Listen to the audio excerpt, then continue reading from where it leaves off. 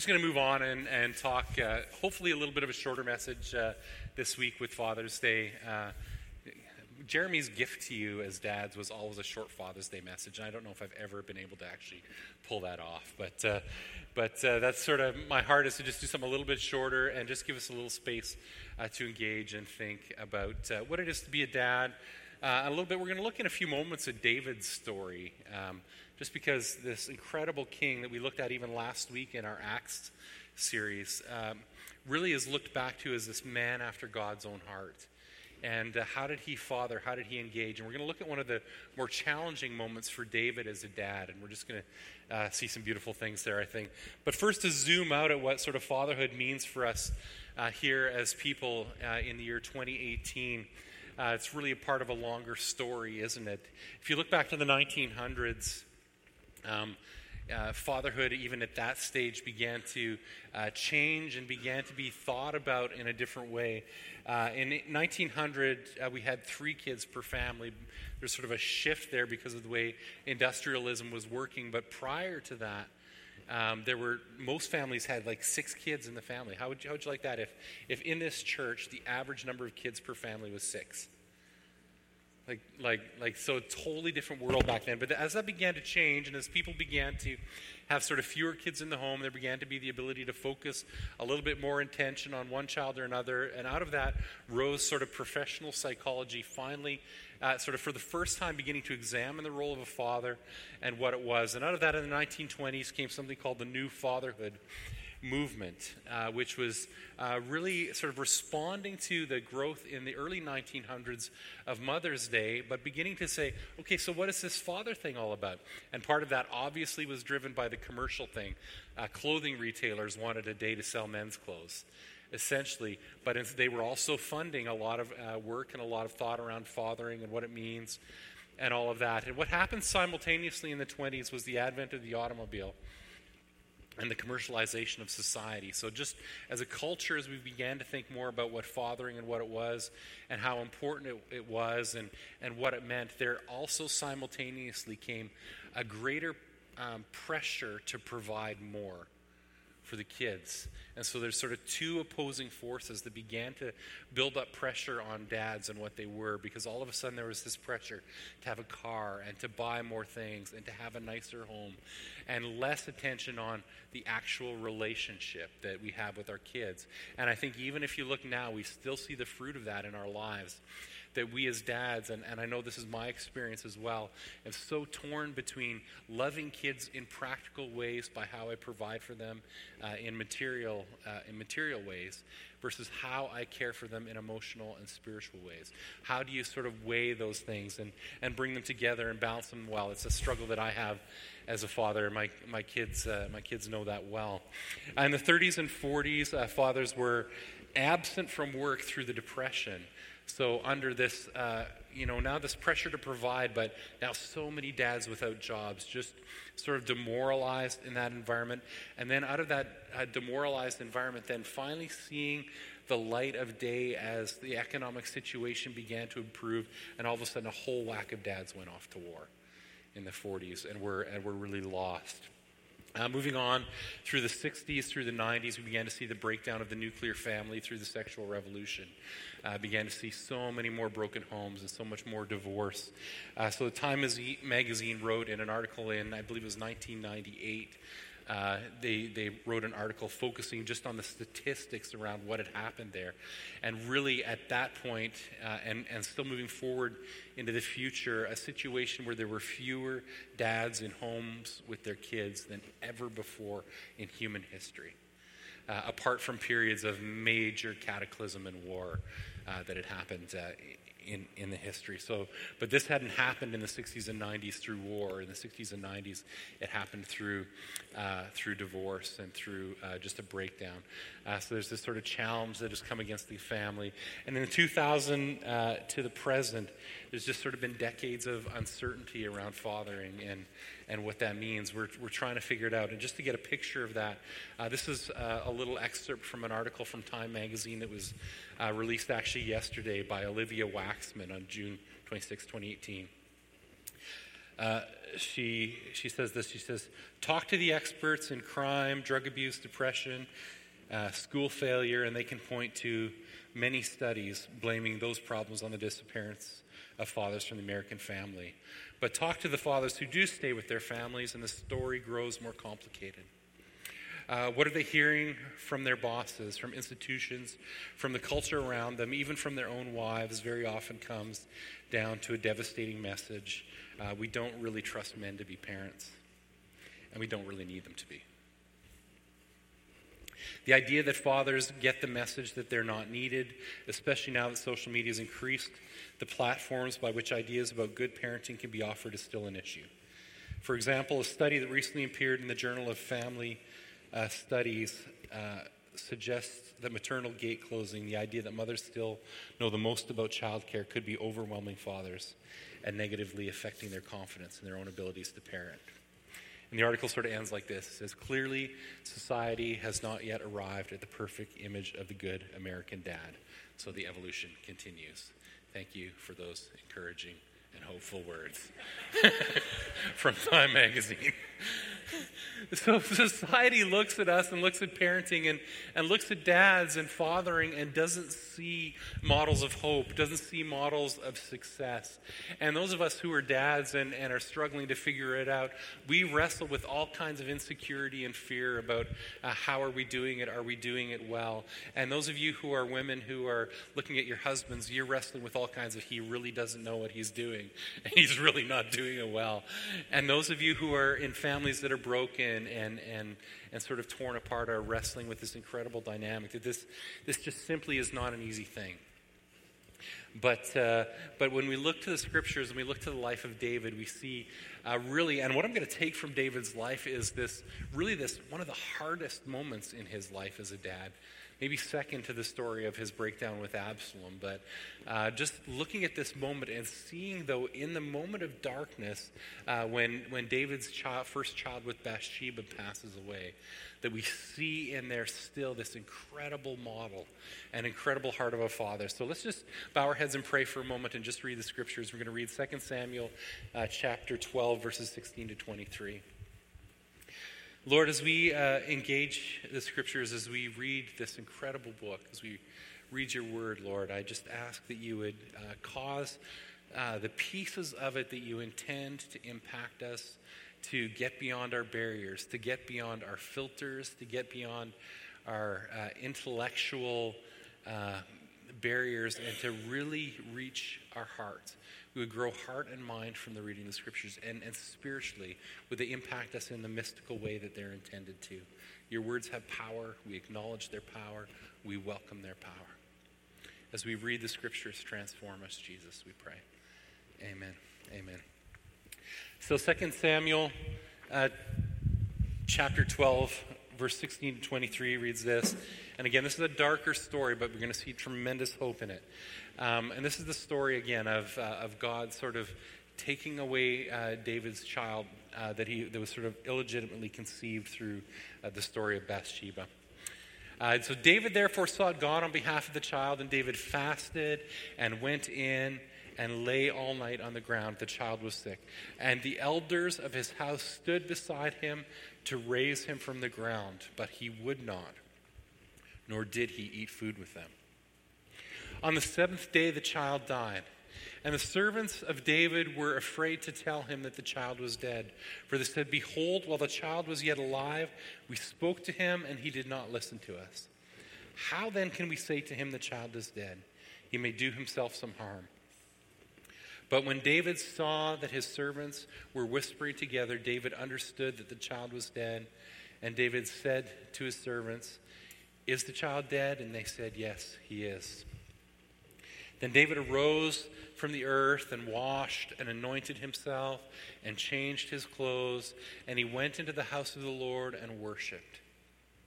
He then went to his own house, and when he asked, they set food before him, and he ate. Then his servants said to him, what is this thing you've done? You fasted and wept for the child while he was alive, but when the child died, you rose and ate food.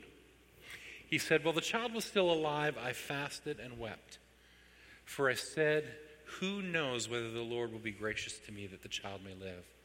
But now he is dead. Why should I fast? Can I bring him back again? I shall go to him, but he will not return to me."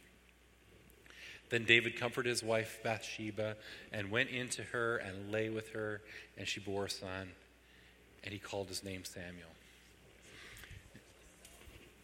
Solomon. Thank you, people. This is why we have it on screen. Like, if I get anything wrong, like, you guys like, on it. It's awesome. So, cool. And so just a thought maybe before we begin to sort of engage the scriptures. Again, this is one of the darker and more difficult stories in David's life. But just a thought. While generous, available, invested fathering challenges our selfish nature as humans, it is much, much more eternally rewarding. It is much more rewarding than what it will ever cost you. We see in this sort of way that David loved his child, the way that David loved this. First off, this is a little baby, right? And we see in the scriptures, we see moms crying over babies and grandmothers crying over babies. But in the scriptures, we almost never see men cry. But here's this guy, David, who is experiencing the loss of his child, and there's something in him that's broken. He hits the ground in his chambers. It says he hits the ground, so we don't know what that meant. Was he outside? We don't know. But just publicly, with his servants around, with people knowing what was going on, David just begins to weep. He stops eating. He fasts. Lord, bring this child back to me. He's wrestling with the loss of the child and invested in an emotional way with the situation. The servants are around him. They're like, "David, are you gonna hurt yourself? Like, man, get up. Like, men don't weep like this. Like, men don't do this. Like, dude, get off your face. This is unseemly for you as a king." But he just would not respond to that. He was just going to be broken and on his face before the Lord. And eventually in the story, we see that he sort of sees his servants whispering off to one side, and he knows that they're talking about something. He knows that they're talking about maybe the fact that the child has finally died. And David says, "Has this child died?" And they say yes. They tell him. They're afraid to tell him because they thought, if he's this upset about the child who's sick, when they hear that this child is dead, he's gonna kill himself. He's gonna just wipe himself out. He can't go much lower than this. He's just as low as you can go. And they began to sort of worry over him, and they responded to him when he asked them. He said, "Yeah, the child has died, David." And David did the most strange thing. The weeping sort of stopped, and he began to kind of pull himself together in that moment. He went and he washed himself. He anointed his hair with oil. He did his hair. Dude did his hair. And he went and he sat down and ate. And then he went and he comforted his wife Bathsheba. And we're just going to unpack some of what all of those little things mean in terms of the heart of a father. So let's just look here as David sort of describes to the servants, because they said to him, like, "What are you doing, dude? Like, your child has died and now you're washing your hair? Like, what's going on?" And it said this, it said, "While the child was alive, I fasted." He's describing the whole experience. In that moment when the child was alive, when there was anything that he could do for that child, if there's anything that he could do to move the heart of God, if there's anything that he could do to bring the child to life, to affect the situation, to impact the child's future, he was willing to do so to the degree that it cost him something. In fasting, we see that David was willing to make sacrifice for the child. He was willing to let parenting cost him something. That's our first challenge as dads. Parenting challenges our selfishness, doesn't it? Parenting challenges our concern with self, our concern with health, our concern with our own wealth, our concern with personal space, our concern with getting the stuff that we as people need. David, in that moment, was willing to lay down his most important physical, natural needs, to lay them aside and say, "I'm investing myself in the life of this child." He sacrificed himself in that moment for the child. 2, he was emotionally available. Having a child for David wasn't something that was for him distance. It wasn't something for him that he was able to be stoic about. It wasn't something for him that he was able to perform his duty with pure rationality and control. He was invested at a heart level, weeping before the Lord in an undignified way. And for our kids, and this is a tremendous challenge for us as men, because what fights against that is sort of the machismo that operates in our culture.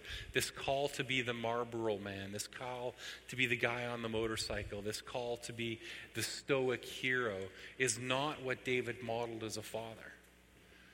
Contrary to that, we're required to let the pain and struggle and wrestle of parenting be something that costs us emotionally.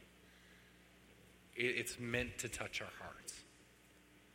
It's meant to touch our hearts. That's not what we're taught by all of the models that we see in our culture of what a hero is, of what a man is, of what a father is. The story goes on, for I said, who knows whether the Lord will be gracious to me that the child will live. He was invested in the child at a spiritual level.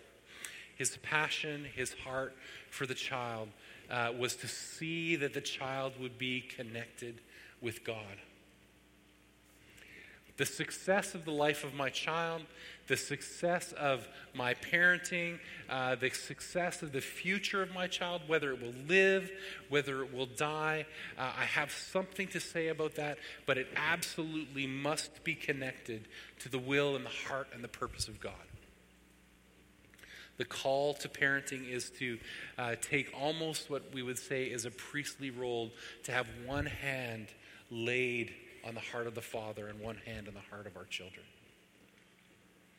There's a spiritual connection that must happen, that it's our role as fathers to play, especially for our children when they're young, that there's something about a responsibility that we carry to parent them and to see that they're connected with God in a spiritual way. That's why when we do a child dedication here at OVV, what we're saying to people is we're saying we're doing something that is connecting this child to God. We're communicating with God. This isn't religion. This is a real interaction with the heart of God. 4, he asked this question, but now he is dead. Why should I fast? And he goes on a little bit at the end of that verse. He says, shall I go to him, but he will not return to me? There's this sort of weird thing that happened in the story that David's alluding to, that strange moment when his child passed away, that David did his hair. And he ate. He anointed his head with oil. He fixed himself up. He pulled himself out of the ground. What he realized at that moment was, this child that I've lost, this child that I've grieved, this child is in the hands of the Father now. I've poured it out. I've done everything I can. And now in this moment, I have to have my eyes on the rest of my family. There comes a point in fatherhood where he was physically committed, disciplined at getting back to work. That's what was happening in that moment where David did his hair. I've loved this child to the max. I have other children and I have a wife. I'm in pain, I'm hurting, but I'm still getting back to work. There's a discipline that comes with fathering in that moment, and David's servants didn't understand that well. He's talking his relationship with God. Can I bring him back again? Shall I go to him? But he will not return to me. David understands this limit, right? This limit to his love, this limit to his ability, which is something that's one of the hardest things for me as a dad. When I see needs in my children, the need to provide physically, the need to provide spiritually, the need to care in so many different ways. There are ways in which I reach the limit of my ability. And there's ways in which I have to say at some point, this is beyond my control. This is beyond my ability. I don't know what more I can do here. He accepts that limit. I can't bring him back at this point. And so many of you as dads with children who have gone on into adolescence know this struggle, right? You know how hard it is to let your kids go. You know how hard it is to say, man, I've done my best here. I've failed. I've made mistakes. I've loved this child. I've poured out my resource. I've done all this, and now this child is ultimately free to go and make his own decisions. He's out of my control. He's out of my hands. In David's case, this was just an infant. This was just a little baby that David could no longer affect the destiny of this child. And in that moment, he saw his limitation and just knew that he had to let this child go and be in the hands of the Father. And with that grieving and with that pain, but there's a beautiful surrender there in what David does in letting that child go in that moment. But different ones of us are struggling with that at different times. And then he says this, he looks to the future just with a moment of hope, and he says, I shall go to him, though he cannot come to me. David looks to the hope of heaven, looks to the value of relationship, and looks with joy at the idea that ultimately there will be a reunification, a reuniting, a rejoining, a reconnecting with his child, and he looks to the hope of heaven for that. My view of heaven, says David, is I look forward to hanging with that little baby that I've let go of right now. David values relationship passionately. He looks forward to that moment. And moving on, is sort of number 7, looking at verse 24, then David comforted his wife. It's not just me that has a need. It's not just my child that has a need. My spouse has a need. And now I'm investing in her. Now I'm pouring my life out for her. I'm giving myself to her now. It's not just about me. It's about this whole picture. It's about this family. Doesn't this sound like a high calling? Doesn't this sound like an incredible challenge for us as dads, as parents? He went to her, he lay with her, and she bore a son. He was ultimately focused on the kingdom, ultimately focused on growth, ultimately focused on the next thing, on the children that were yet to be born to him, on the spiritual legacy that he was ultimately handing down to the kids that were going to follow him. And he went on with the business and the joy and the love and the fruitfulness of family life. And so we see this incredible process from completely spending himself for the child to ultimately letting go, to celebrating the thing that comes next in the life and the heart of David. And we see this incredible man, and we see something that was after God's own heart. There's things in the New Testament that maybe just speak to that story just a little bit. Ephesians chapter 6, verses 1-4. Children, obey your parents in the Lord, for this is right.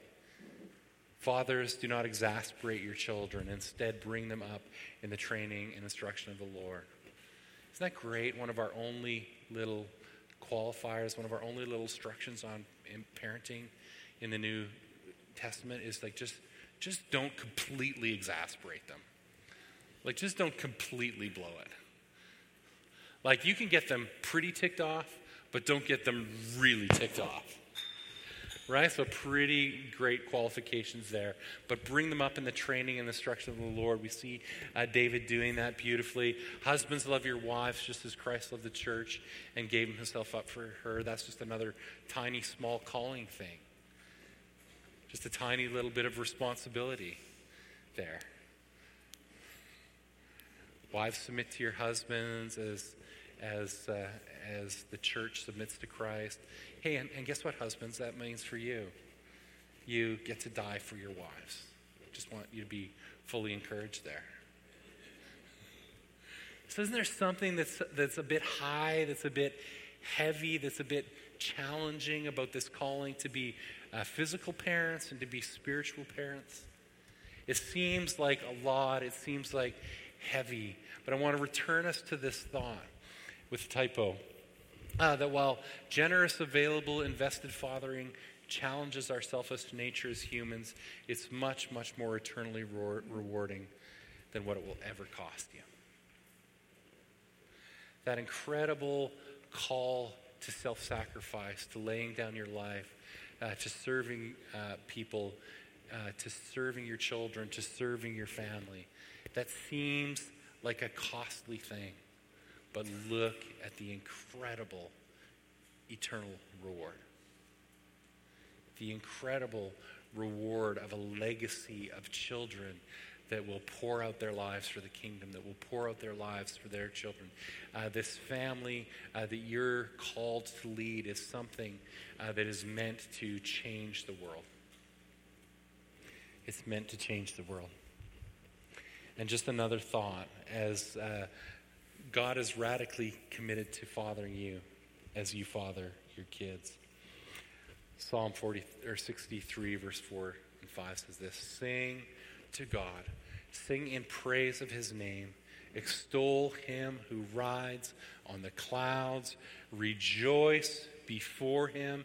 His name is the Lord, a father to the fatherless, a defender of widows, is God in his holy dwelling.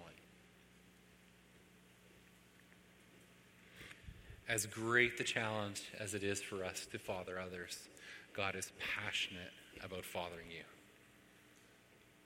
Everything that you need as a dad to go through the highs and the lows and the wrestles and the self-sacrifice and the challenge and the struggle, everything that you need to do that struggle is given you by the one who fathers you. Let's stand up.